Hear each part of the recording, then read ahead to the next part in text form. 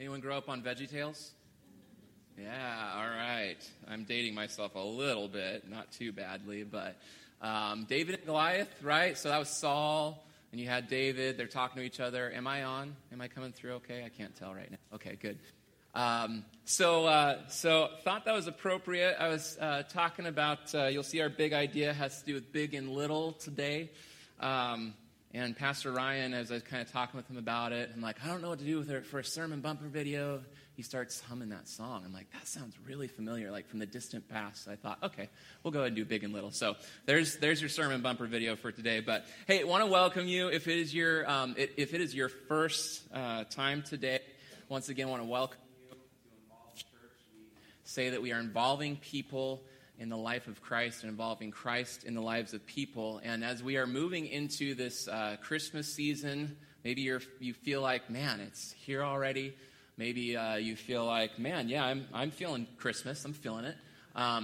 But we're hoping that as we talk about involving people in the life of Christ, that worship is a big part of that. And you're thinking about your posture of worship as you anticipate the coming of our King. And so we're entering into a new sermon series. So if it is your first day, congrats, you made it for the first day of the sermon series.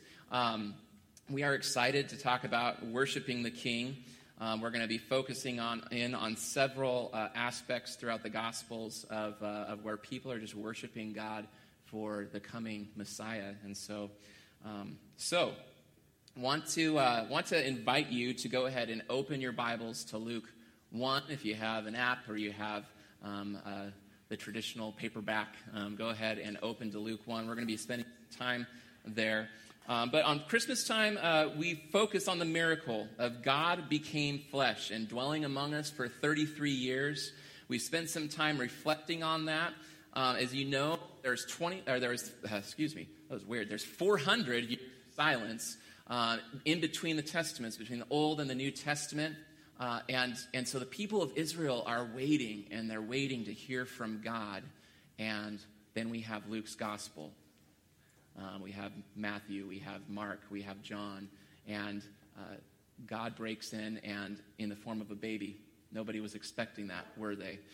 So Jesus Christ comes, God made flesh, and he breaks the silence of 400 years. We hope that as we're moving closer and closer to December 25th that you find yourself focusing more and more on Jesus, not less and less. So hopefully you're anticipating that moment, and we can celebrate on December 25th the coming of our Lord and our Savior, the long-awaited Messiah.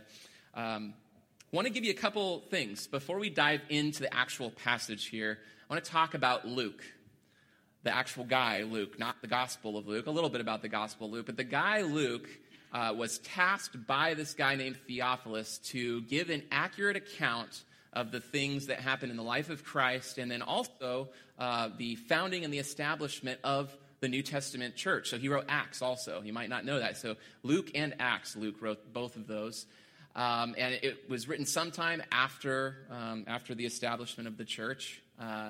And it was really important to Luke to give an accurate account. And so Luke makes it clear, if you look at the beginning of his gospel, he makes it clear that he seeks out eyewitness accounts. And the reason that's important for our message today is because we're going to be ending on the thought that God is faithful to do the things that he says he's going to do. He's not just able. God is big, and he's able to do the things that he said he's going to do, but he also actually does follow through. He's of the character where he follows through, and he does the things that he says he's going to do. And so all that's important because Luke actually wants to make sure that he's giving an accurate account of what happens. He wants to record these things very accurately to show how God has done what he says he was going to do in the Old Testament. He fulfilled all of his promises, both to the people of Israel and to us. And so we find ourselves in the first chapter of Luke. First thing that happens, one of the first things that happens, Elizabeth, a relative of Mary, gets visited by an angel. And she's told, you're going to have a son.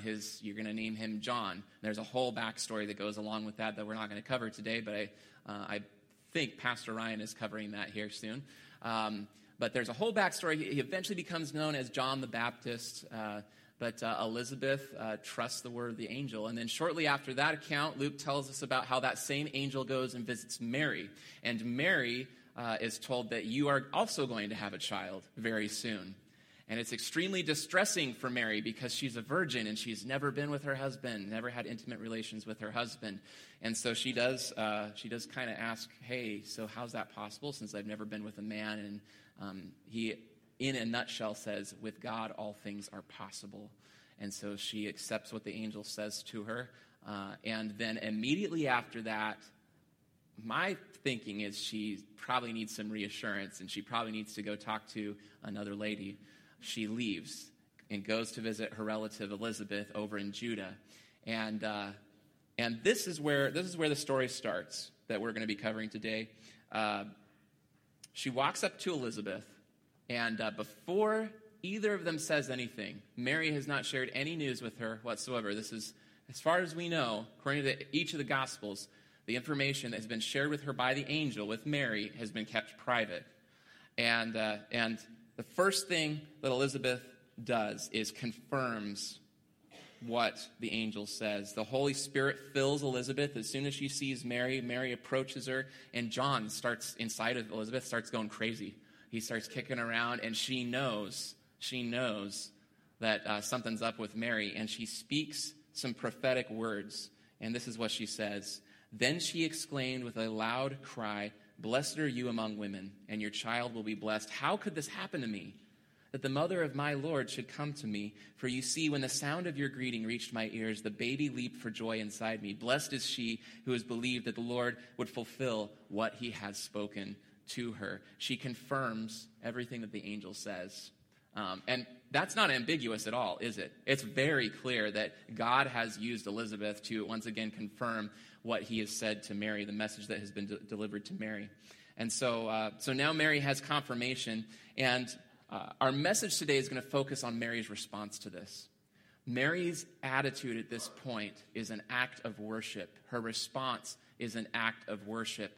And I want to focus in on, for some reason, this response, which is fairly long response for us, is recorded in Scripture. Somebody recorded it at some point, whether it was Mary who stored up those words in her heart and then shared it with Luke later, or maybe Elizabeth, or somebody who was close to one or both of them.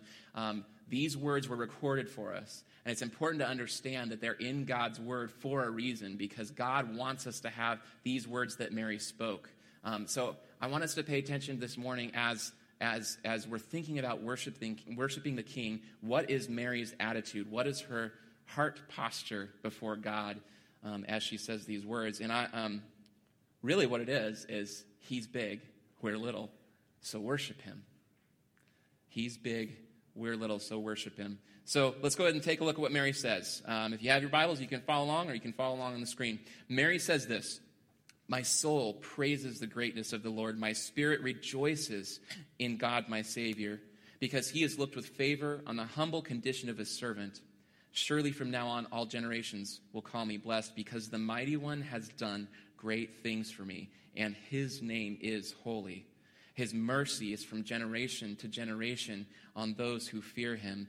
He has done a mighty deed with his arm. He has scattered the proud because of the thoughts of their hearts. He has toppled the mighty from their thrones and exalted the lowly. He has satisfied the hungry with good things and sent the rich away empty.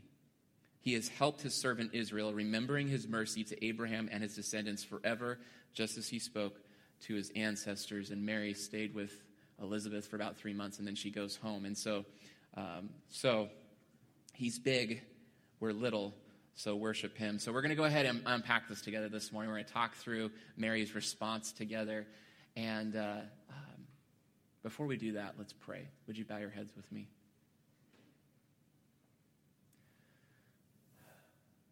God, we come before you today, and we acknowledge our need for you, for your word, for your Holy Spirit to work on us. We humble ourselves before you. Please teach us. Please help us to see our need for you. Help us to see how great and magnificent you are. We love you in Jesus' name. Amen.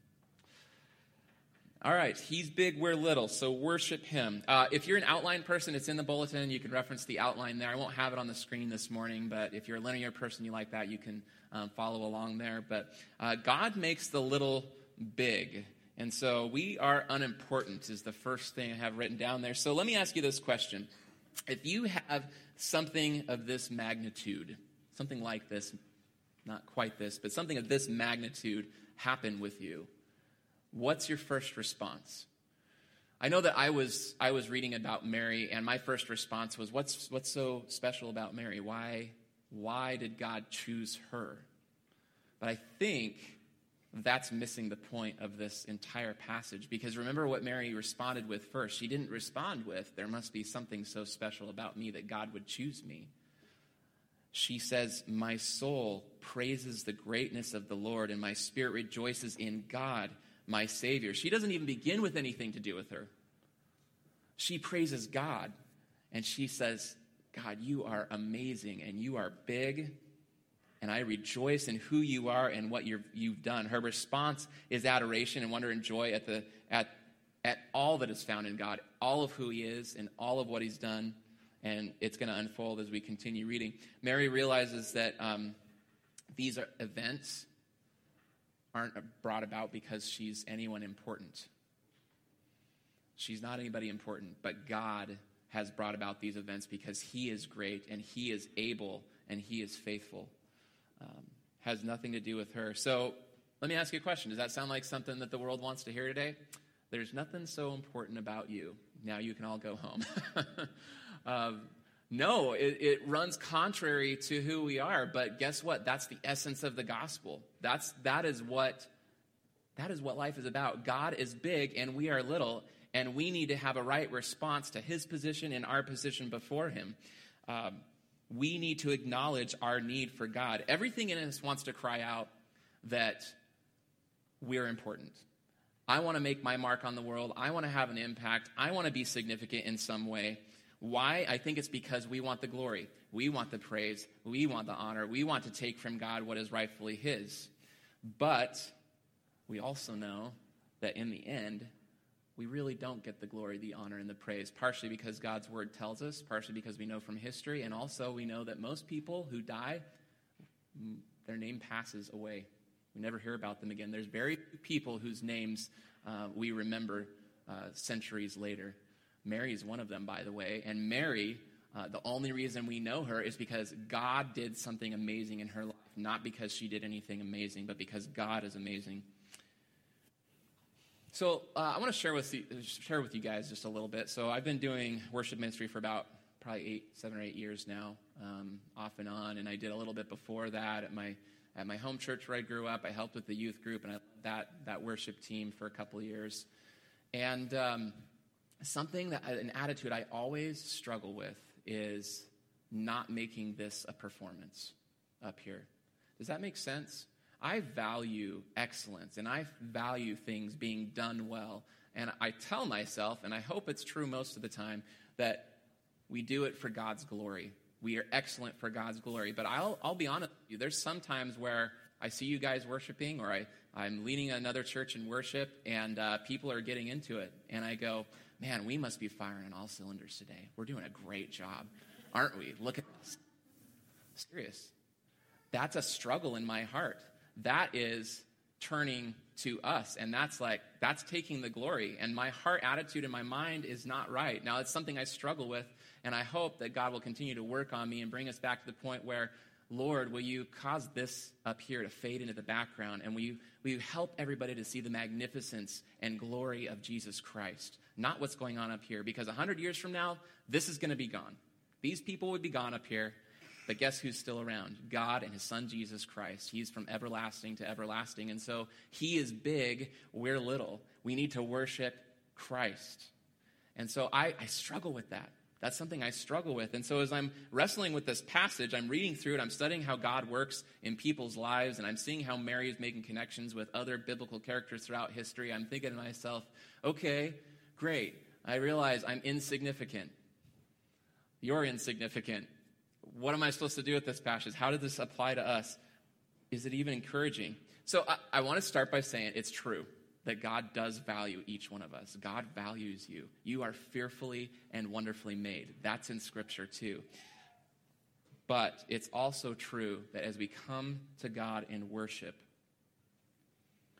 we need to have the attitude of we are unimportant. God is important. God is everything for us. God uses seemingly unimportant people too. So I want to read a couple of her words again. Mary says, "My spirit rejoices in God my Savior, because he's looked with favor on the humble condition of his servant. Surely from now on all generations will call me blessed." So while we may be seemingly unimportant, God makes us important, right? Mary admits that her position in life is lowly. We sing about that this time of year. She's of lowly estate. There's not a lot to her. Her position is lowly. Her condition is lowly. The key that she's noticing here is that God uses people who are seemingly unimportant all throughout history. So one person says this: "It is possible to be too big for God to use you, but never too small for God to use you." Did you hear that? It's possible to be too big for God to use you, but never too small for God to use you. Your pride, if you are proud. A pastor said this: "I was never of any use until I found out that God did not intend me to be a great man." So again, I'm not saying that you should think of yourself as nothing necessarily. Mary's attitude here, though, is one that I think is the right attitude before God as we approach him in worship and we worship the King. And we find many who are used of God throughout Scripture having this heart attitude and this posture before God. It's this attitude that true humility is not to think low of oneself, but to think rightly and truthfully of oneself in relation to who God is. Another guy says this: "People apparently unimportant become important, and those who appear to be important become unimportant." Isn't that interesting how God brings those who we think would be the most important key players, but they're not as of great significance, and those who we don't expect are elevated to positions of importance because of who God is. This passage is about God and his ability to intervene. Mary realizes that God is great. He fulfills his promises. The acknowledgement that we are not important, but God is great, and we have nothing without God, that in and of itself is a miracle. And so I want to encourage you this morning to think through, do you need God? Do you need God in your life? That it is a miracle of his Holy Spirit working in your heart and in your mind to bring you to the point where you acknowledge that you need Jesus Christ in your life. As we grow in our relationship with Christ, we decrease and Christ increases. We see later that's a theme that John the Baptist himself speaks and has as a life theme. We must decrease, Christ must increase. That's another way of saying that with all of who we are, we worship Christ increasingly more so as life goes on, and we give him the praise in every word that we speak and every action that we do in service and honor to Jesus and Jesus alone. And so that is a life that's lived in worship of the King. So I want to throw this on the screen for you. Why does God make seemingly unimportant people important? So we're under the subheading of God does this for his glory. Okay, so keep that in mind. God uses seemingly unimportant people, makes them important for his glory. So that's the overarching why. But there's a couple reasons I think that we can look to. Because we are best used when we're moldable and pliable in God's hands. Proud people of a high station in life, people who think they have it all figured out, typically cannot be used of God because they're not seeking God's will. They don't admit that they need God. People that are typically of lowly station or people that are seemingly unimportant know their spot in life. They know that they're not much. They know that they need God. And so the path to humility is much shorter for them than it is for those that are of a high station or of great influence. So the other piece is this. God's power and ability are best seen in people who have nothing going for them. Think about David. He's the son of a shepherd, and nobody expects him to overcome Goliath. We saw that earlier, right? He's talking back and forth with Saul, and Saul is really skeptical.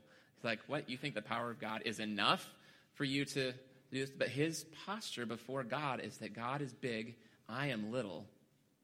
And God's power and ability are best seen when people who have nothing going for them, a David, a shepherd in this instance, somebody who's scrawny. It could be a Rahab who's a harlot, who is in the line of Christ, by the way. People who have nothing going for them, God intervenes in their lives and uses them because his power and ability are best seen. We look at a miracle. We look at a situation. We look at an army in Scripture that could never conquer the enemy on its own, but it does because God is with them. God's power and ability are best seen when people look at that and they go, that's interesting. How did that happen? There is no way that that person could have done that. There's no way that that army could have conquered without God intervening. That must be God. His power and ability are best seen in people who have nothing going for them. So,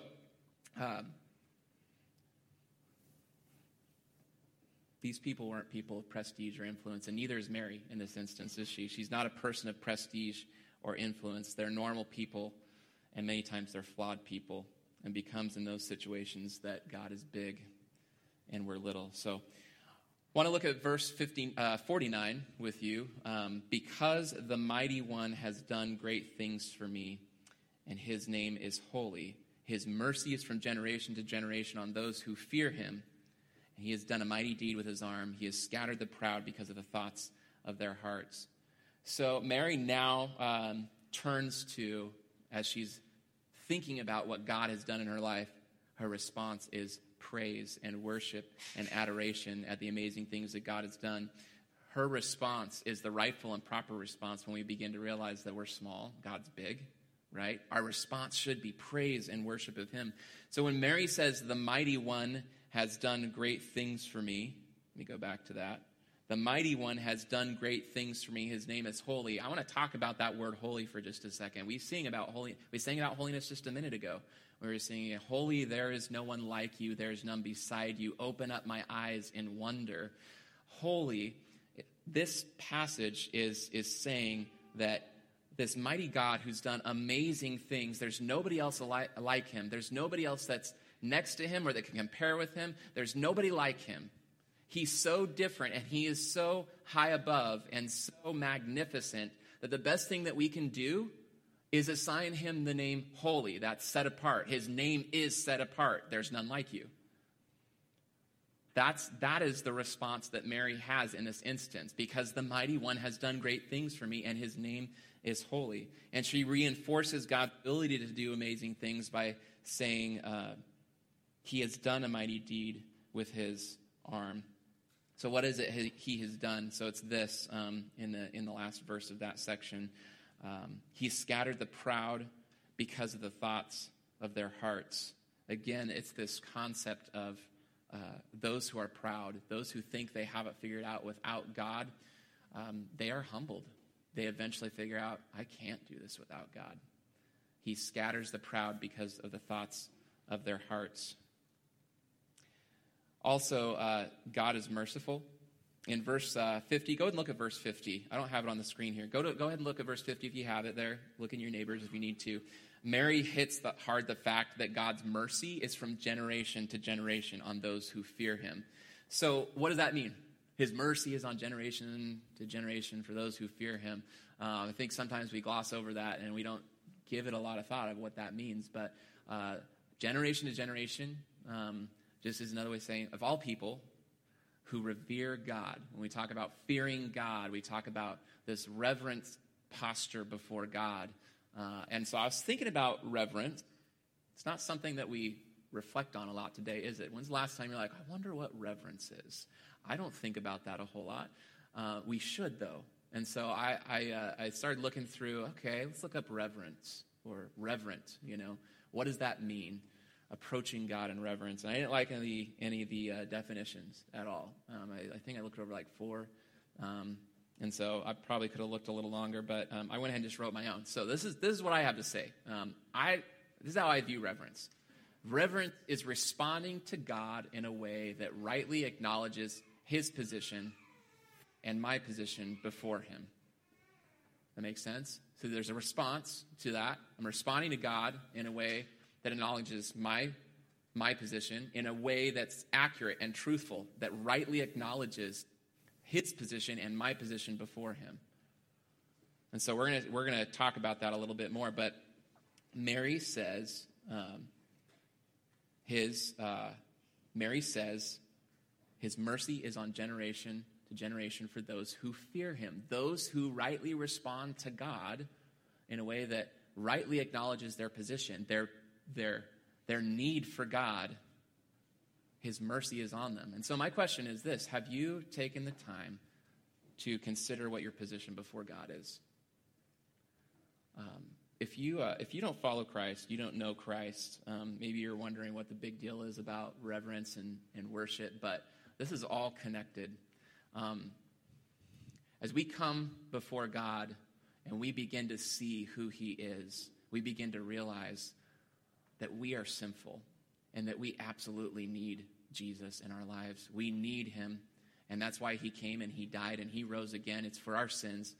Our sin became him, on him. It came on him, and he died for us, and then he rose again, and that's where we can rejoice and we can have victory, because we know that as we trust in Christ, who bore our sins on the cross, that we can have eternal life because of him. And I want to encourage you to consider this morning that maybe the right response, I know it is, but I'm saying for you, the right response this morning, if you haven't considered your relationship with God, is humility and an acknowledgement that I need Jesus.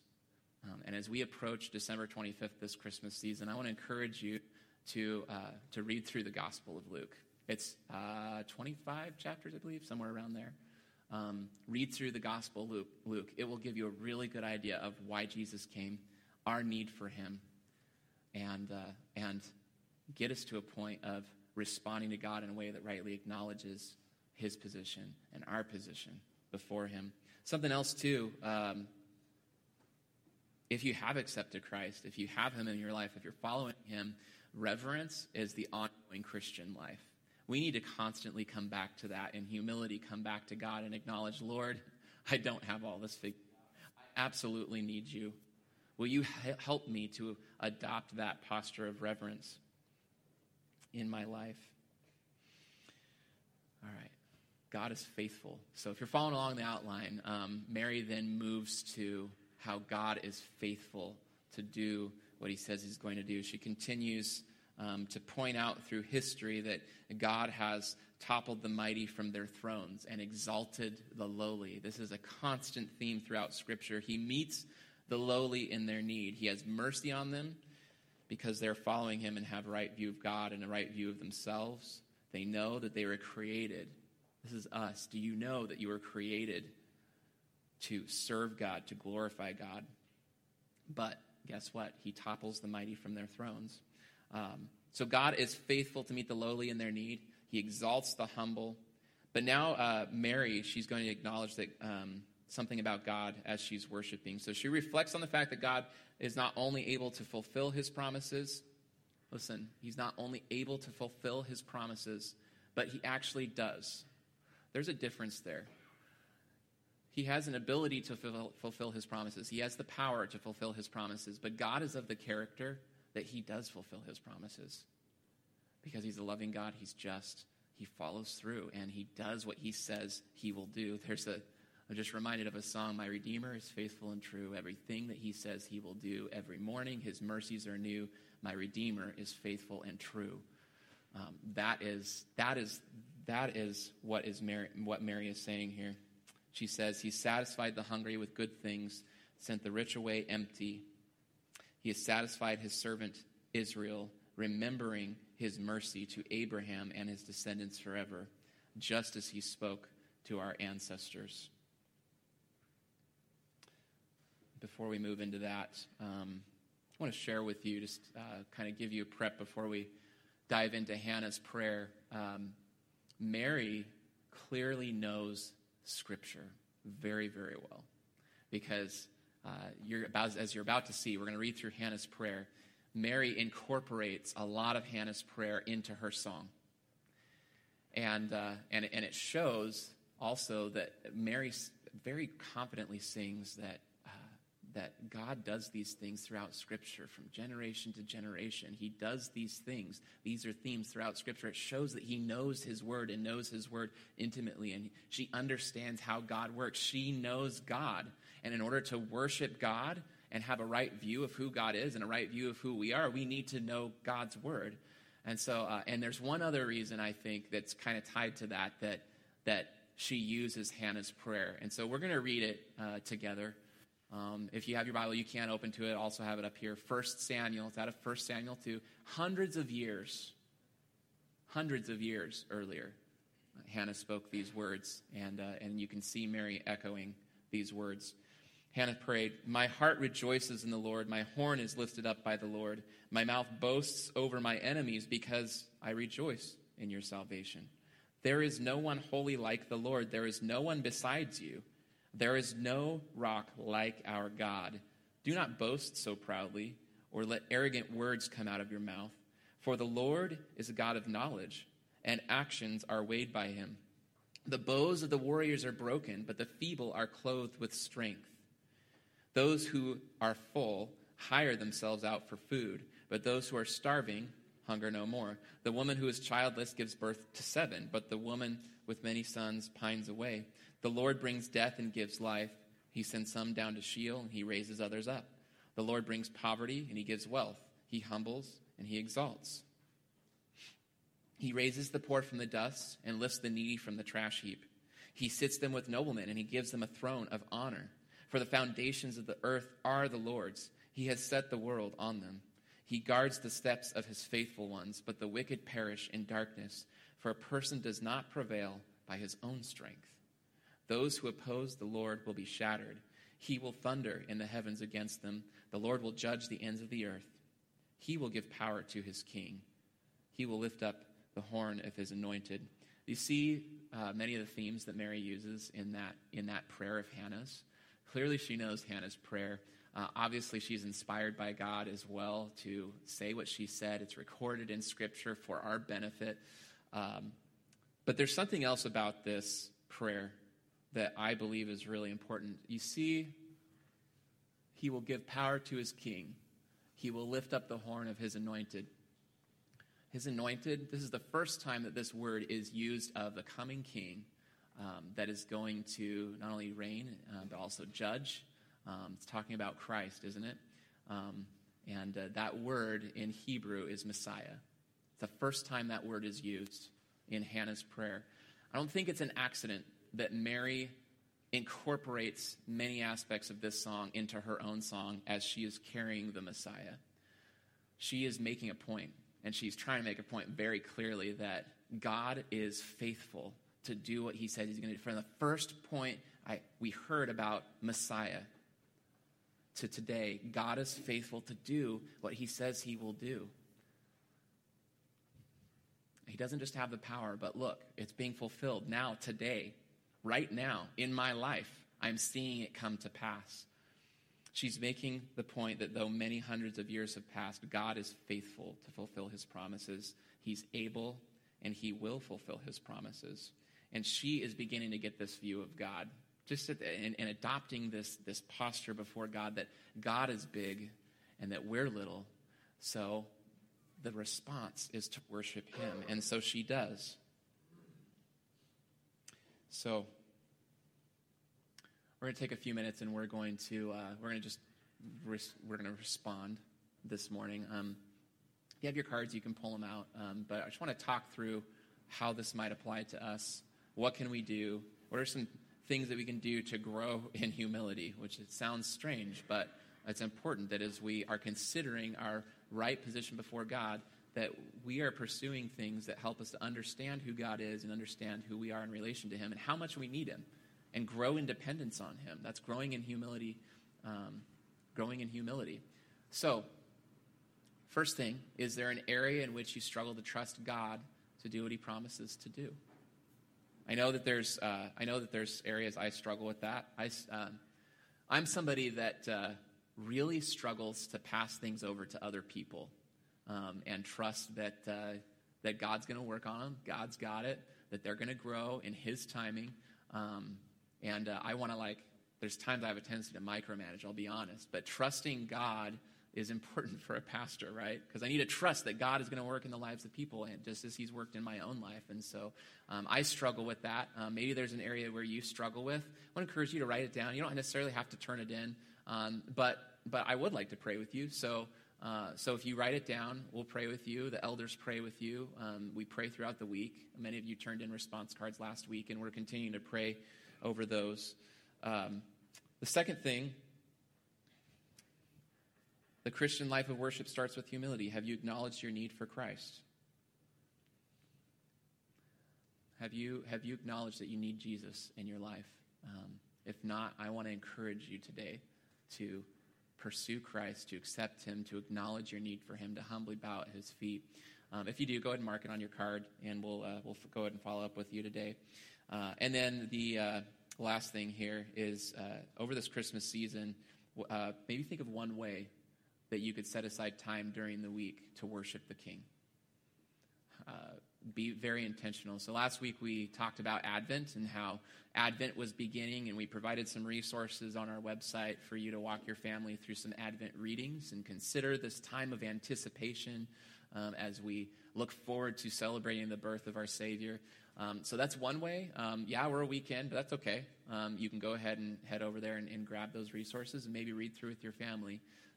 My family, we're at about 75% of getting all the readings done. It's a ton of fun. We try to do it at the dinner table, and the boys ask all sorts of questions because there's Old Testament readings, New Testament readings. But it's been a great way for us to just set aside some time to worship the King this Christmas season. So I want to give you about 2 minutes to just pray, consider what we've heard from Mary, recorded in Luke's gospel, and maybe respond this morning. So again, the cards are in your bulletin. Just take a few minutes.